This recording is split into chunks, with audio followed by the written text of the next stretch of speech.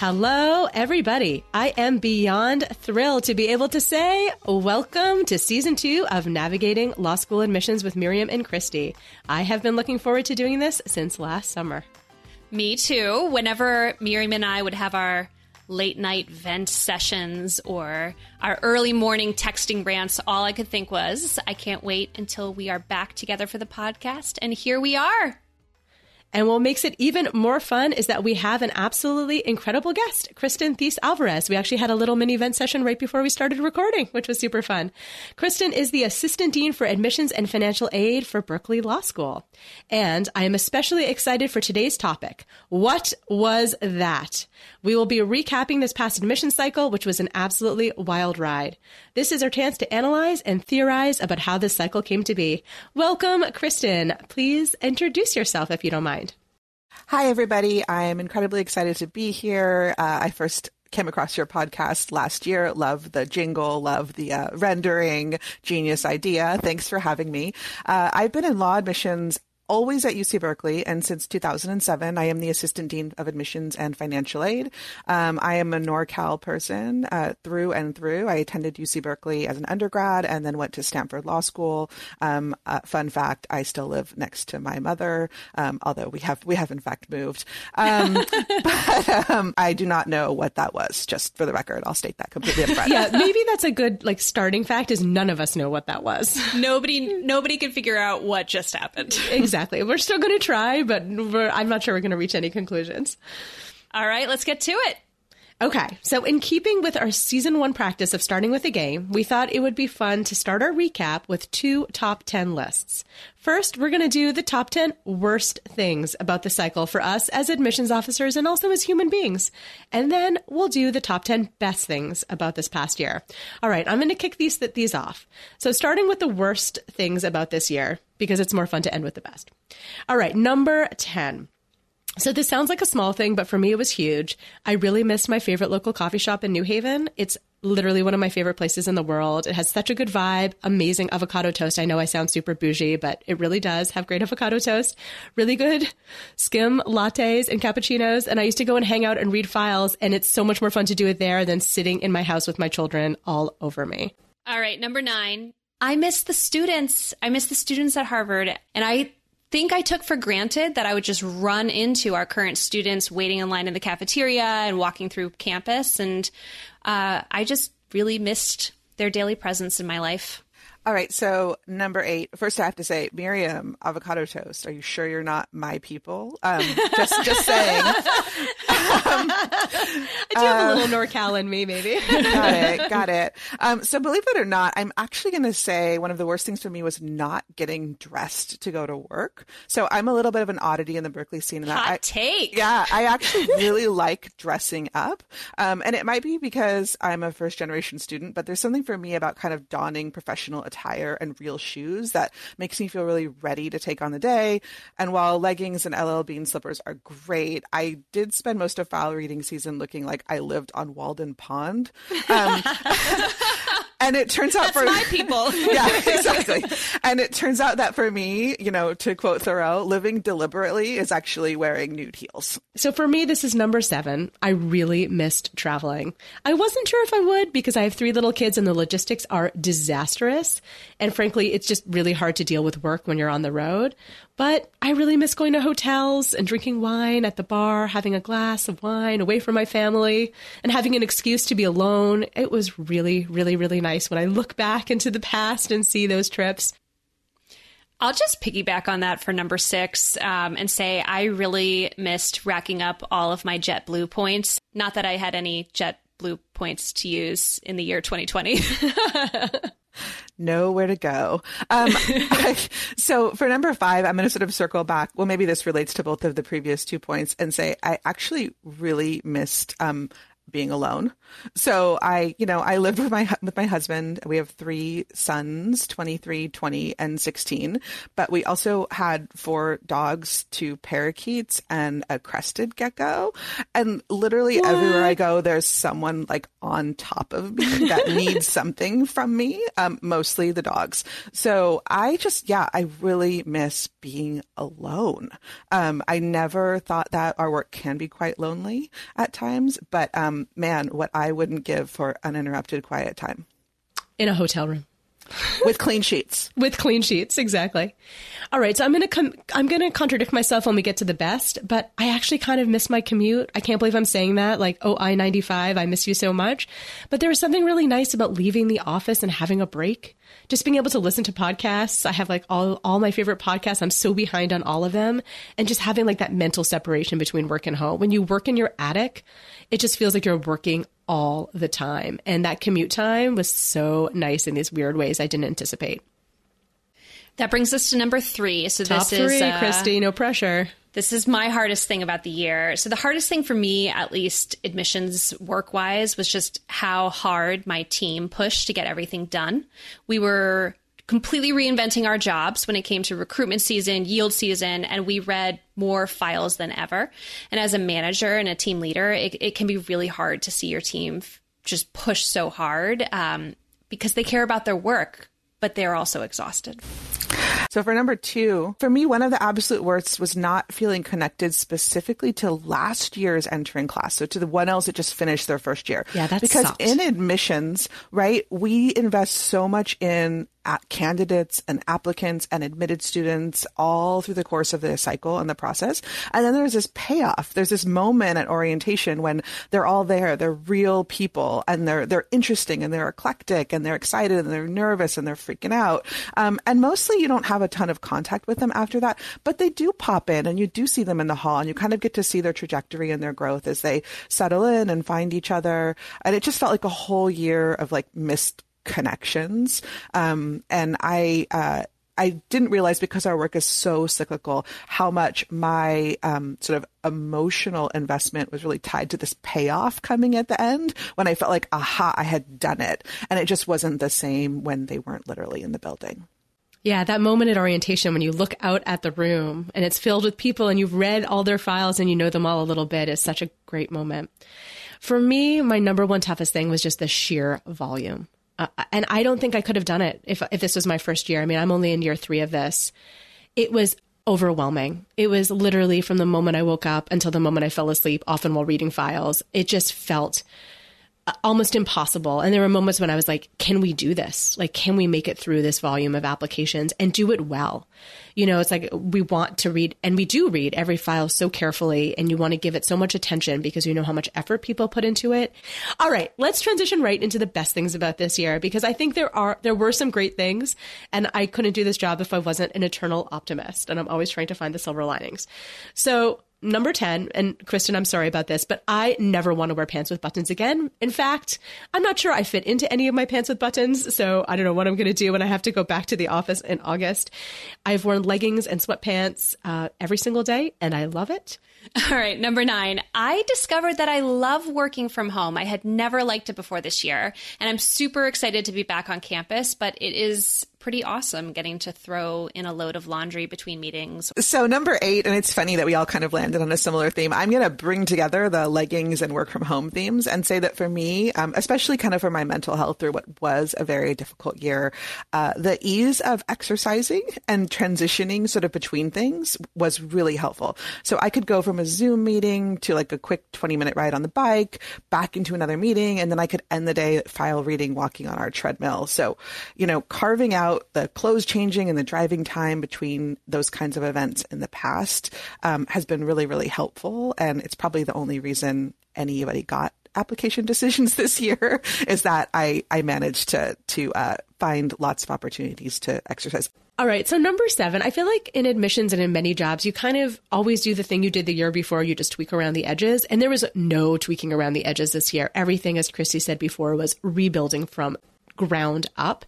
And that kind of forced creativity was actually kind of awesome. We had to really completely rethink how we do recruiting, completely rethink how we engage with admitted students. And I think some of the things we came up with kind of sucked actually, but some of them were awesome and I want to keep doing them.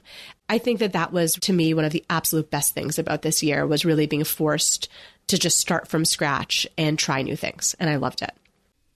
So number 6, on a related note, I really liked how many people we reached with virtual recruitment. When you didn't have to think about how many people could fit in a room or what's your budget to fly places. So I had this moment where a student group at Michigan State reached out to ask for a session. And instead of having to think about, who's going to go to East Lansing and what are the hotels like and how many flights do we have to do, and we just built a Zoom link and it was amazing. For number 5, I actually hit upon something similar, and that was just the geographic diversity of the people that we could reach. So I saw so many people from places we've never been, we never would go. That includes international students, people who were up in the middle of the night from India, but willing to come to our event because it meant that they could learn about Berkeley law, people who never would have visited or could have visited the campus in person, who could sit in on a live mock con law class with Dean Chemerinsky or come to my office hours to get their question answered. I do think it's kind of blown up a lot of things, like what is pre-law advising, and there's a bunch of sort of interesting questions going on right now. But just the geographic diversity has really been transformative, and I think that it's here to stay in the sense that I think that virtual events are here to stay. Yeah, I totally agree with that. All right, number 4, and here's my contradiction. So in some ways, not commuting was such a liberation and so amazing. I actually calculated it. So my commute is 40 minutes each way. So that's 400 minutes each week that I saved. And that is a lot of files. I don't know that I could have gone through this volume of files. Like I actually, during file reading season, think of my life like, is this worth the number of files that it would cost me to read?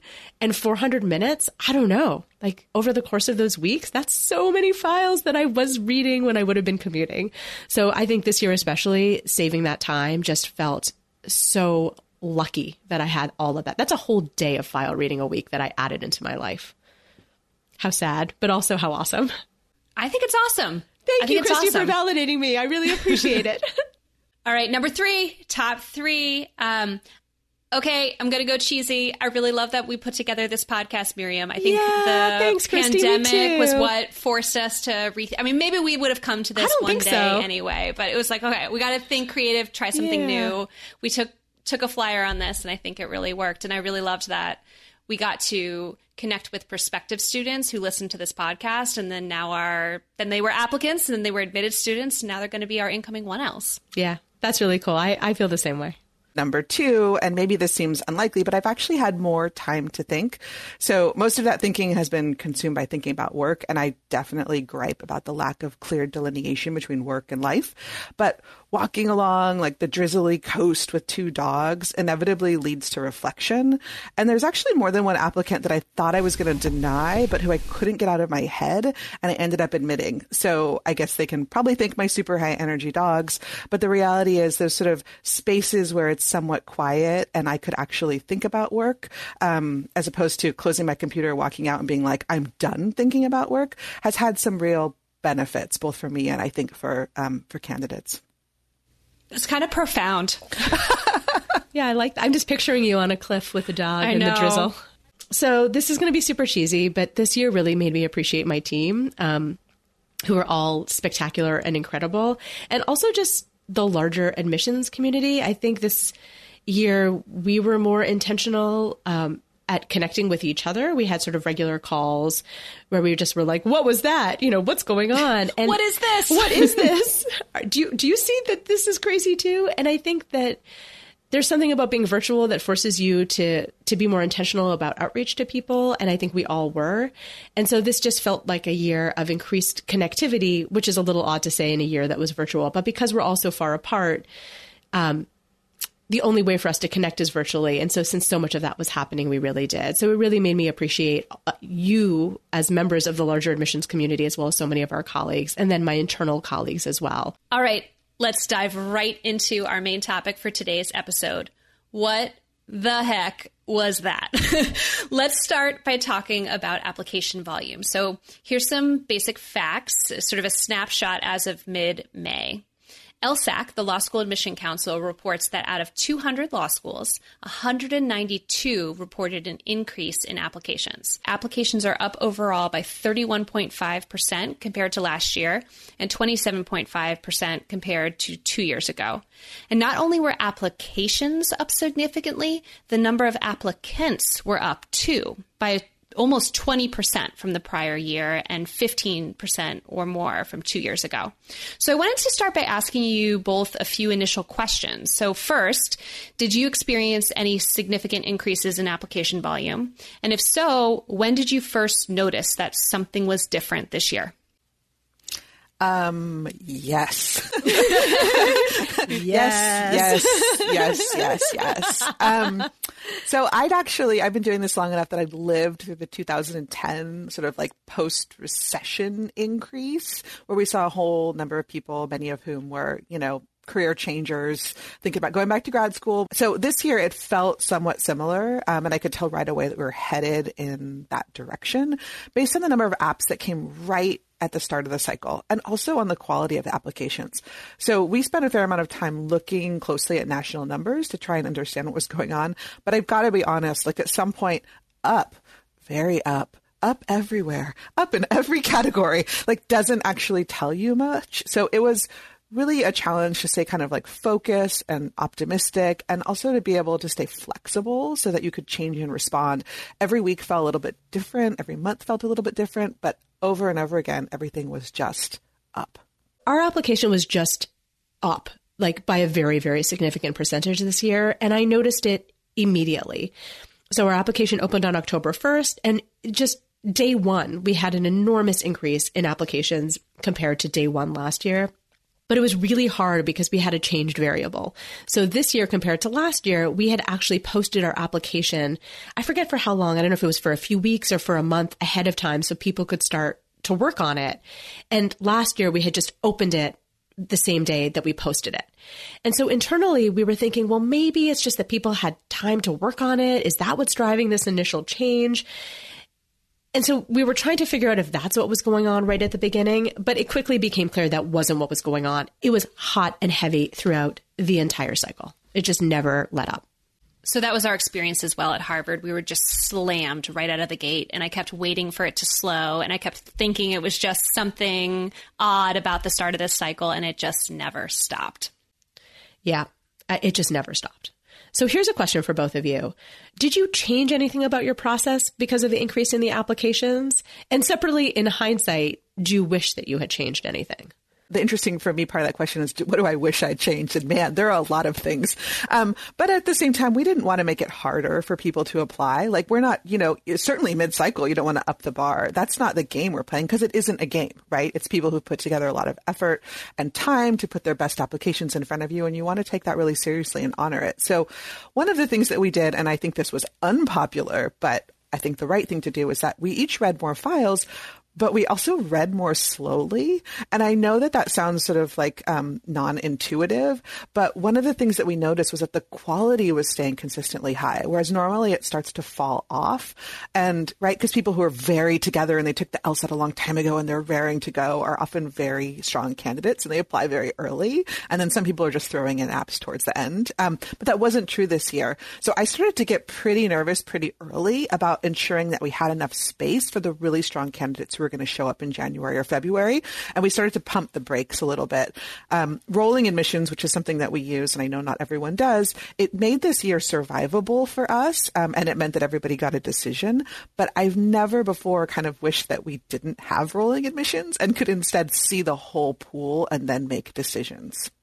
Yeah, this year did make me think about, why do we do rolling admissions? Is this a good system after all? I think no, but that might be a topic for another time. But maybe that's a topic for another podcast. Part two. Exactly. I couldn't change anything this year because by the time I realized that this volume increase wasn't going away, we had already reviewed hundreds and hundreds of files and sent them off for faculty review. And so at that point, you can't change the bar because it's just not fair. Then you've sent some people with, setting the bar in one place. You can't then raise the bar and change it mid-cycle. I think Kristen sort of referred to that. Can I just underscore something you said about process, about how you don't change the process once the cycle has begun? So I sort of referenced this in my comments, but we have a multi-read system. So each file is read by multiple readers. I probably wouldn't have gone back and changed that even if I had known the volume was as high. But hypothetically, that's one thing I could have done if I had had a crystal ball, is eliminate second or third reads. But once you've done that, once you have a month of doing a multi-reader system, you can't change that system midway through. Yeah, I think people don't quite think about how much our job is to make sure that this is an equitable process. Exactly. And consistent. Yeah, it's critical to what we do. I always tell people that, we have to have process transparency and consistency. And if we don't, everything starts to fall off really quickly and it just kind of spins off center. Yeah, for me, the really tricky part was trying to distinguish between an actual increase. And it was clear there was an increase. It just wasn't clear how big it was, and time shifting. So was it that because of COVID, people were just, or for whatever reason, people were just applying earlier and the actual total end volume was going to be somewhat similar to prior years? Or was this primarily a massive volume increase?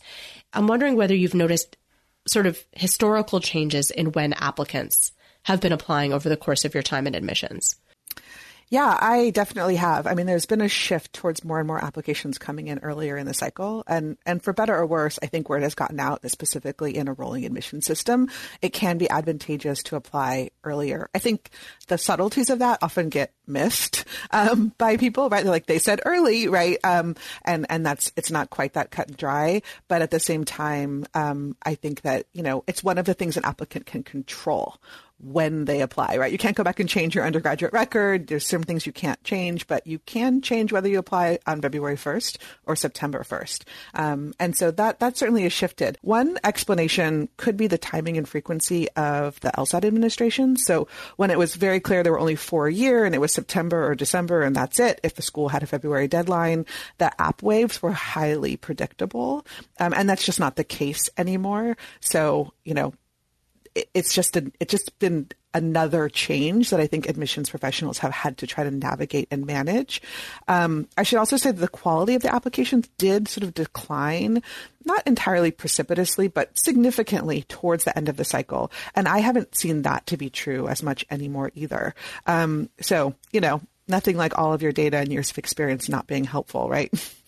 I think that's what made this year so hard, is that everything changed simultaneously. There was no model. There was no model. And you had planned based on a model, and then all the variables simultaneously changed. And because it's hard to know how much of that was connected to the COVID, the pandemic, and so how much of that is portents for the future and how much of this was like a one-off crazy year.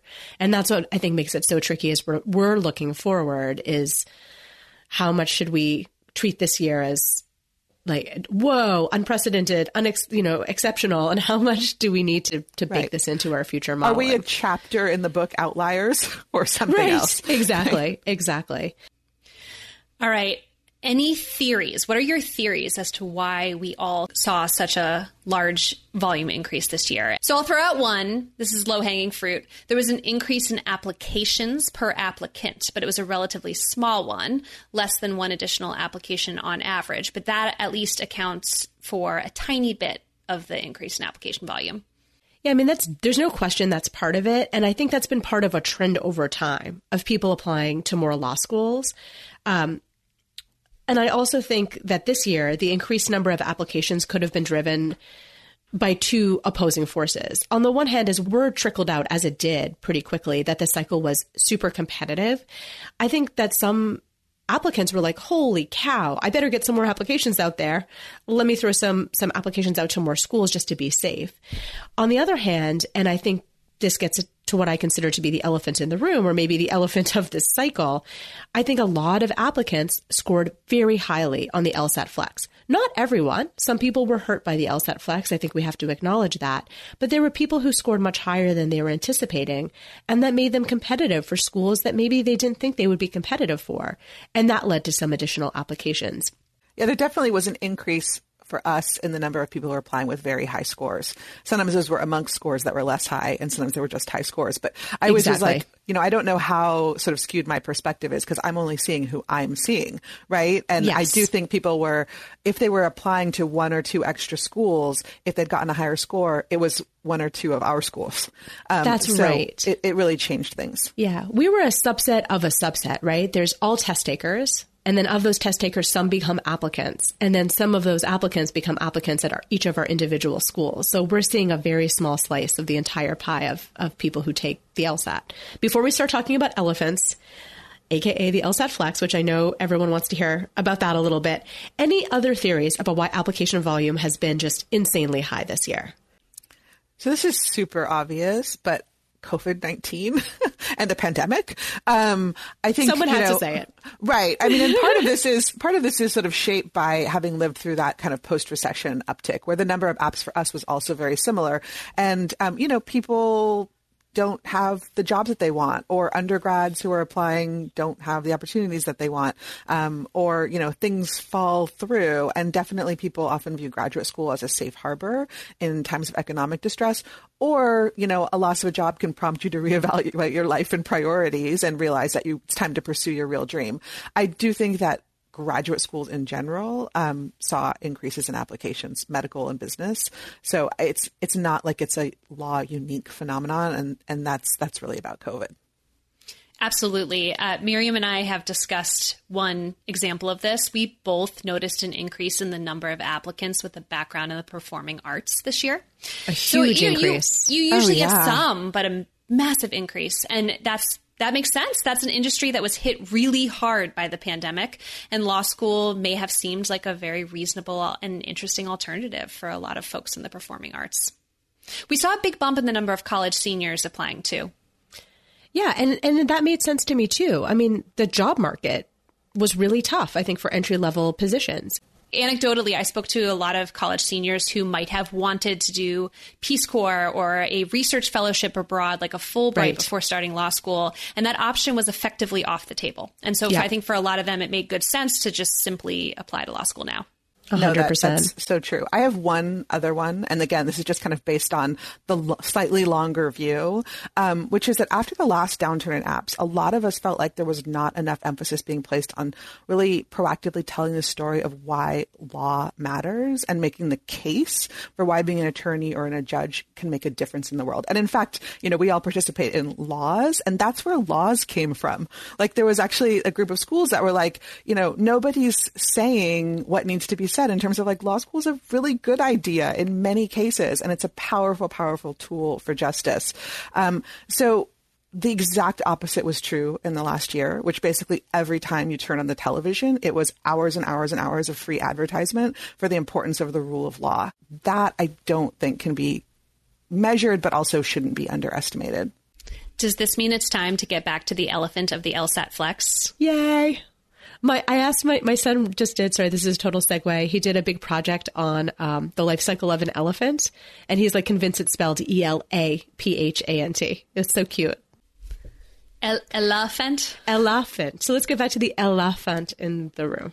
So I'll say it. I certainly noticed very early on that there were a lot more high LSAT scores among my applicant pool than I'm used to seeing. So question for both of you, did you notice the same thing?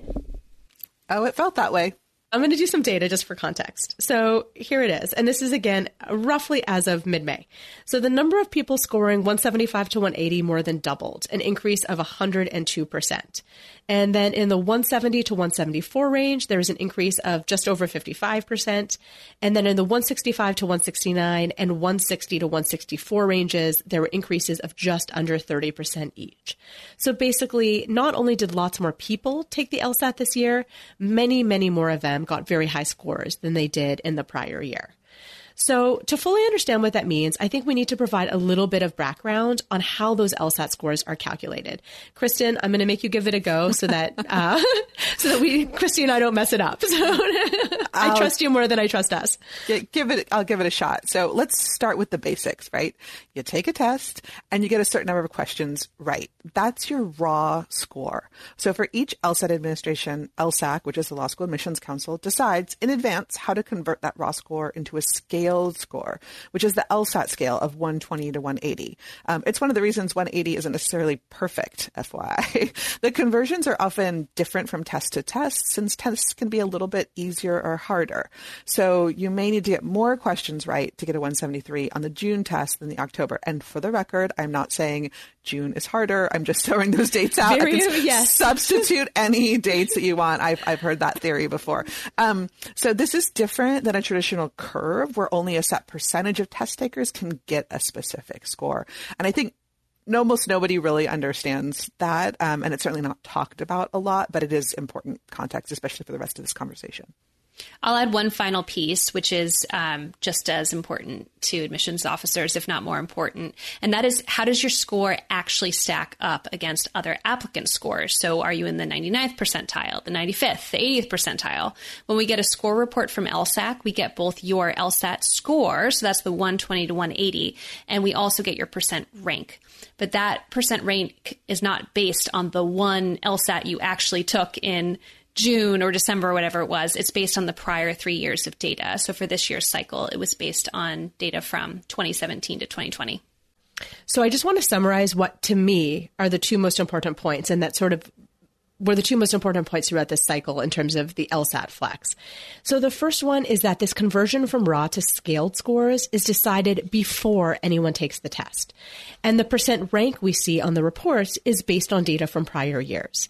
That means that if applicants start to perform differently than usual on the LSAT, those scaled scores could shift. So that means that 120 to 180 scores, those could start to shift. But those percentage ranks are not going to reflect those changes immediately. So there are a lot of theories floating around for why those scaled LSAT scores increased this year, i.e. why did we have more people scoring in the 175 to 180 range than in a prior year? What do you guys think? Why did that start to happen? And I will just note, that's a trend. It's not just this year. We noticed it more this year, but that has been a trend over time.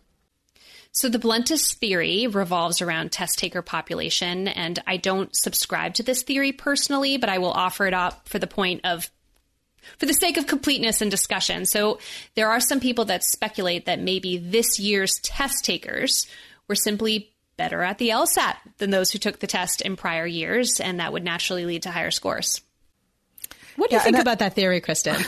I mean, I too don't subscribe to that. I think the longer you do this, the more you realize that, like, it's complicated. Yeah.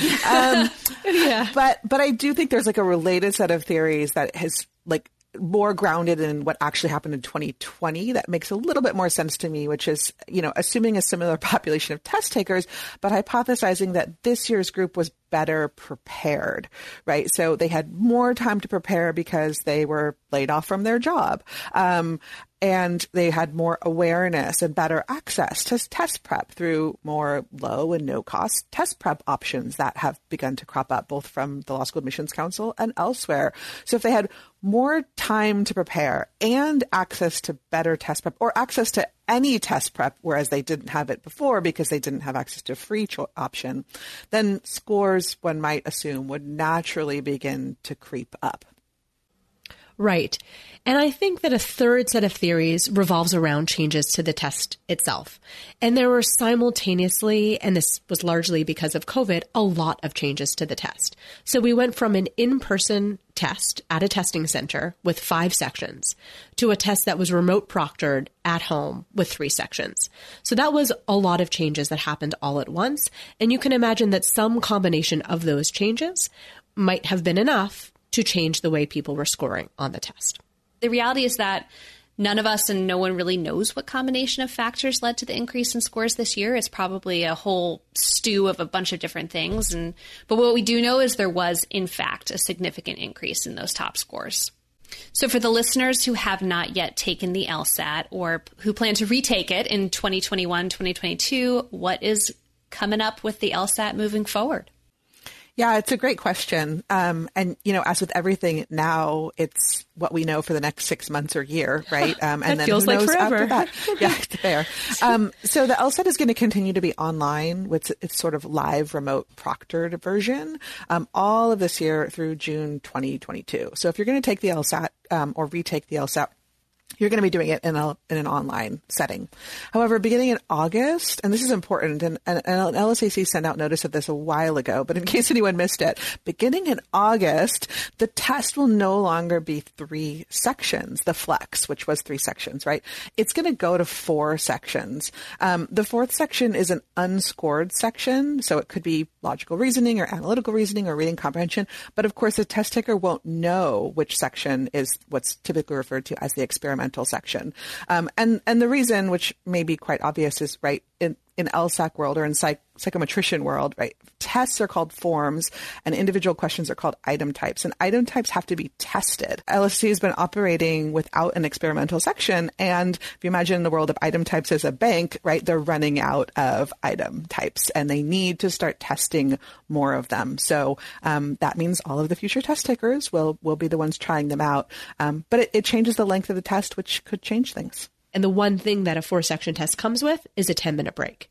So the flex was a 3-section test with no break. The 4-section test will have one 10-minute break in it. So that's another difference. So I'm sure, maybe you're not wondering, but we're all wondering as admissions officers, how are we going to manage our application now that we're going to have these 3 variations on the LSAT out there? The original in-person 5-section test, which I'm sure over time will diminish in terms of the frequency with which we see it.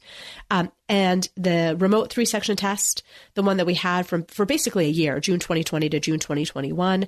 And then the one that is about to start in August, this remote 4-section test that will be used starting this summer. I'll speak for the HLS admissions team. We're not planning on changing anything about our review process depending on the format of the LSAT. So in other words, we're not going to have separate buckets or processes for applicants to apply with each of these variations of the LSAT. We are going to keep the context of each test taker's circumstances in mind, but for us, that's nothing new. We've always done that. Yeah, I agree exactly with what Christy said, but I'll just say one more thing. And that's what this year has really reinforced for me is that the LSAT is just one component of the application. And it's made me even more aware of the importance of focusing on the many ways we have to assess the applicant's academic ability. So the LSAT is an important component of assessing that factor, but looking really carefully at the entire undergraduate transcript, looking at any graduate transcripts, reading the letters of recommendation, looking at the way the person writes and thinks and talks in the application itself. Yeah, same exact situation. We are not changing anything. We have always and will continue to take context into consideration, but no plans to do anything differently. Exactly. All right, so let's change topics a little bit. So I want to talk a little bit about the consequences of the large increase in applications we all saw this year. So how, if at all, did it affect your decision-making and the cycle overall? Well, one thing I know, yeah, I feel like we all need to be, big sigh. Exactly. I need that LSAT 10-minute break. Yes, right. So one thing I noticed when reading files is that because so many people had great numbers, that I felt sort of liberated from consideration of them. And I feel probably in the world of law schools, maybe less constrained than some others do anyway. But I felt even more liberated. But the irony is that I think I got choosier, right? Like I suddenly was like, okay, well, I sometimes describe it as a 3-part test. Like, can you do the work? What else will you contribute? Are you a good fit for our school? And so many more people got over the first hurdle, like with such ease, that the sort of emphasis placed on those secondary questions was really heightened for us. And there were people who just didn't bring it home, who I think were perfectly qualified and will be wonderful law students somewhere. But I had to say no to them. I have a speculative consequence. In other words, I suspect it's true, but it's based on ANIC data versus like big global data you can find on the internet. That's my favorite kind of data. I love ANIC data. It's so fun. All right. So see if you think this is true. So anecdotally, speaking with a lot of my admitted students at HLS, it seems as though there was less cross-admitting than usual. So cross-admitting is when applicants one school admits are also admitted to a bunch of other schools. And I mean, I have students in my incoming class at HLS who were only admitted to Harvard. They were waitlisted or rejected everywhere else. And I think that's because school, just like Kristen was saying, schools were making really nuanced decisions based on whether applicants were a great fit for their specific school. And we had the luxury of doing that with more applications and so many excellent applications this year. Does your anecdata line up, Kristen? It absolutely does. And Mine too. my yield would suggest the same.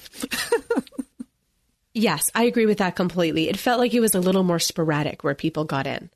Usually when we admit people, it's not always or usually a clean sweep of where they get in elsewhere, but usually they get into most places they apply. And it felt this year like it was a little more hit or miss. And I think it's because, and I think this is maybe in some ways, I don't know that applicants would agree, but I think it's a good thing when schools are saying, you seem fantastic, but maybe not a great fit for our programmatic offerings or for our culture or for something about our community. And I think this year we did because there were so many people who were applying with just tremendous academic records, able to make those fine distinctions. And I'd certainly felt this year too. Like it felt like exactly like you said, Kristen. I always say there's two big questions we're trying to ask. Number one is, can you do the work? Do you have the academic abilities to be successful? And number two is, what will you contribute? And so many people got number one that you really focus your attention on number two. And every school, I think, looks at number two a little bit differently. Okay, so we've talked a little bit about anecdata, which was awesome. I love that word, Christy. I'm going to keep it. I also found that there were some unexpected challenges, both for applicants and for schools. And I think for the applicants, and this is, again, stating the total obvious, I think there were definitely applicants who were not admitted to places that felt safe and probably would have been safe, to be totally honest, in a prior year. That must have been exceptionally hard, especially if they were only applying to those schools and they didn't have sort of safeties lined up. I'm sure this will make no one feel better, but I could not believe who we released this year. I couldn't believe who we said no to this year. Yes, I felt the same way. Like there were people who were unbelievable who are sitting on my wait list who in any other year we would have admitted, like without even blinking. Oh, I had a group of people and my team was like, you cannot admit more people. And I was like, I've already cut it from this number to this number. Look at these people. What am I supposed to do with them? They're miraculous. You're telling me I can't admit them? It was so challenging. Yeah, I was planning to do some waitlist admitting and I ended up, at least to date, I haven't done it. And I was so upset because I had my eye on people on the wait list that I was so excited about, like lots of people. And it was going to be like so hard to pick among them. And it's devastating because, I mean, they're all going to, I'm sure, fabulous places and are going to be great. It's our loss, not theirs. But it's just devastating to me when I'm like, but what about so-and-so and so-and-so and so-and-so? I was like so excited to have the chance to admit them. And it was such a crazy year. It just didn't happen. Yeah. It does underscore the pitfalls and perils of relying on the advice that comes from Reddit or some of those other sources where people are like, oh, you'll be fine, or they're all sort of shocked that you didn't get in. There's a whole file, people, not a signature line. That's right. The other one that's really out there in the news right now is just yield. Yes. What were the challenges for applicants in schools? That's another elephant in the room. Exactly. And we do not have to rely on anecdata for that one, right? So most schools these days can probably calculate their yield. And a lot of us are going, holy, you know what? This is absolutely outside of any model that was even contemplated. And obviously, we are really deliberate and careful about sort of tailoring the number of offers to make based on historical data, underscoring and understanding yield and yield across categories and groups of people. And then everything just gets thrown out in a year like 2021, which can throw off scholarship budgets and class sizes and other complications. And we're seeing that now kind of crop up in the news and in the discussions, which is there's a number of schools that have been pretty upfront about the fact that their class came in a lot larger than anticipated. And then there's a whole secondary group of people who are speculating on what the potential consequences of that might be in all kinds of areas, including career outcomes. Completely anecdotally, I'll say that like the schools that admitted fewer, but like 5-ish% fewer, like a lot of them ended up in kind of trouble. And the schools that went super conservative and it was more like 20% fewer did better. And better, I just mean better in terms of coming in closer to their targets, right? I'm sure we all have wonderful classes. And that's just hard to anticipate and manage. And 20%-ish is risky, it's very risky. Yes. It was very risky.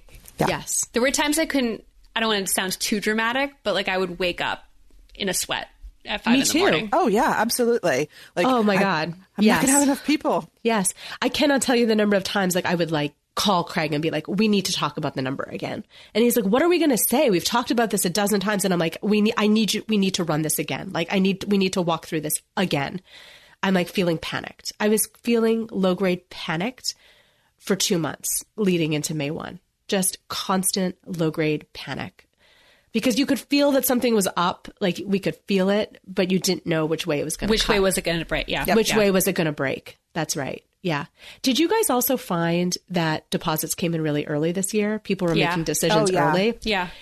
Yeah. And it was time shifting. And you're like, is this time shifting or is something different? Oh, we have one of my favorite sort of interactive real-time spreadsheets, and is one that shows me yield like year over year comparatively, and you can hover on the graphs. And so as my anxiety got increased, I was like spending more time on it. And I mean, watching at early dates like in March and April, it compared to last year be 20% over, and then 30% over, and then 40% over, and then I think at one point it was 92% over. Yes, it felt like it was so many more people committing so much earlier and almost nobody withdrawing. And I kept on thinking, oh, it's just early. It's just, they can't visit anyways. That's what we kept telling ourselves. Well, they can't visit anyways. So what would they be waiting for? But it was more than that. Something was different. This year was just different. Maybe it's Christy's anecdata about lack of cross-admitting. I think that's what it was. I really do. Once they heard from other places and they weren't getting into other places that were serious contenders, they were like, well, why wouldn't I commit? Yep. All right. As fun as this has been, enough looking backwards. Time to look forward to the amazing. So fun. It's so I want to look backward more. So fun. I still don't know what it was. What was that? We don't know. It was an elephant. That's right. That's all we can say. All right, looking forward to the class of 2025. Any predictions or advice for this year's applicants? Oh, I mean, I predict it's going to be similarly challenging. I mean, I could be wrong, and if this year has taught me anything, it's that I'm wrong sometimes. But I do think that there's a number of people who are deciding maybe they didn't get the outcome that they wanted, and so they're going to reapply, or they need to apply differently to a different set of schools. They want to retake the LSAT, et cetera, et cetera. And so it feels like there's still kind of this pent-up demand a little bit in the marketplace, and a bunch of people kind of waiting in the wings, getting ready to apply to law school. I maybe don't think it'll be as intense as this year, but I do think applications will still be up. I don't think there's going to be a sort of move back to, it's 2019 now.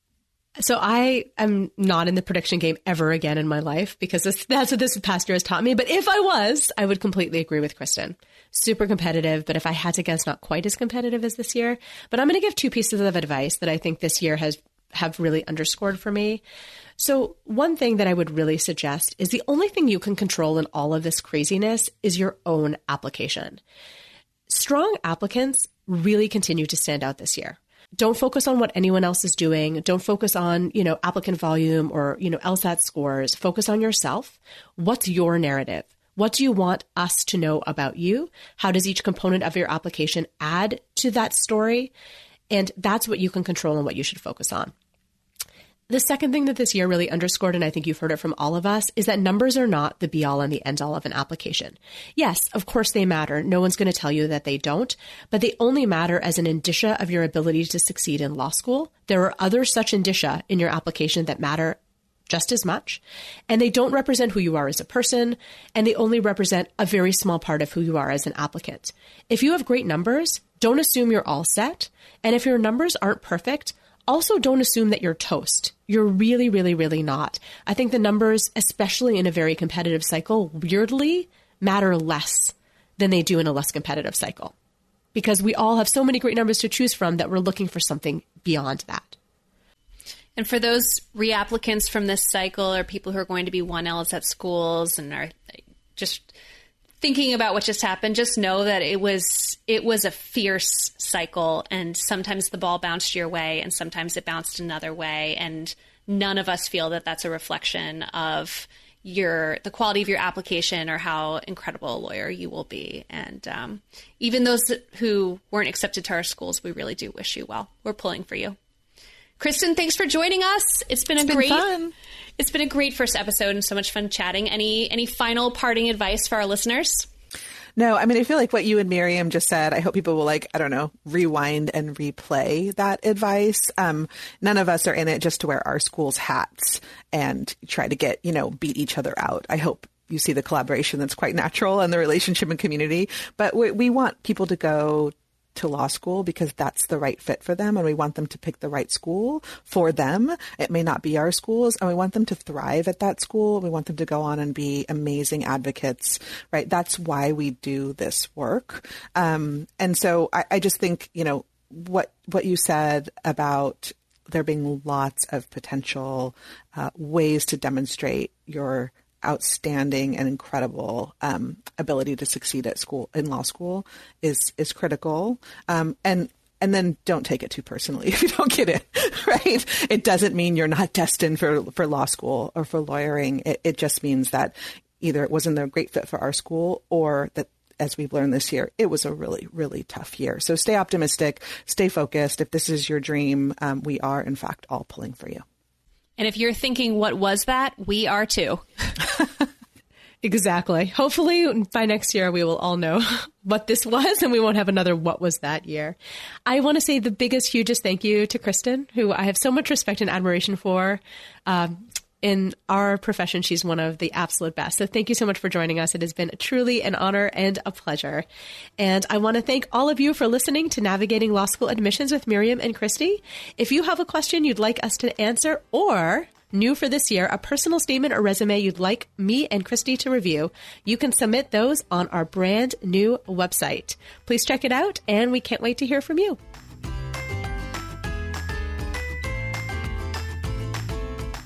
This podcast is produced by Ryan McAvoy from the Yale Broadcast Studio.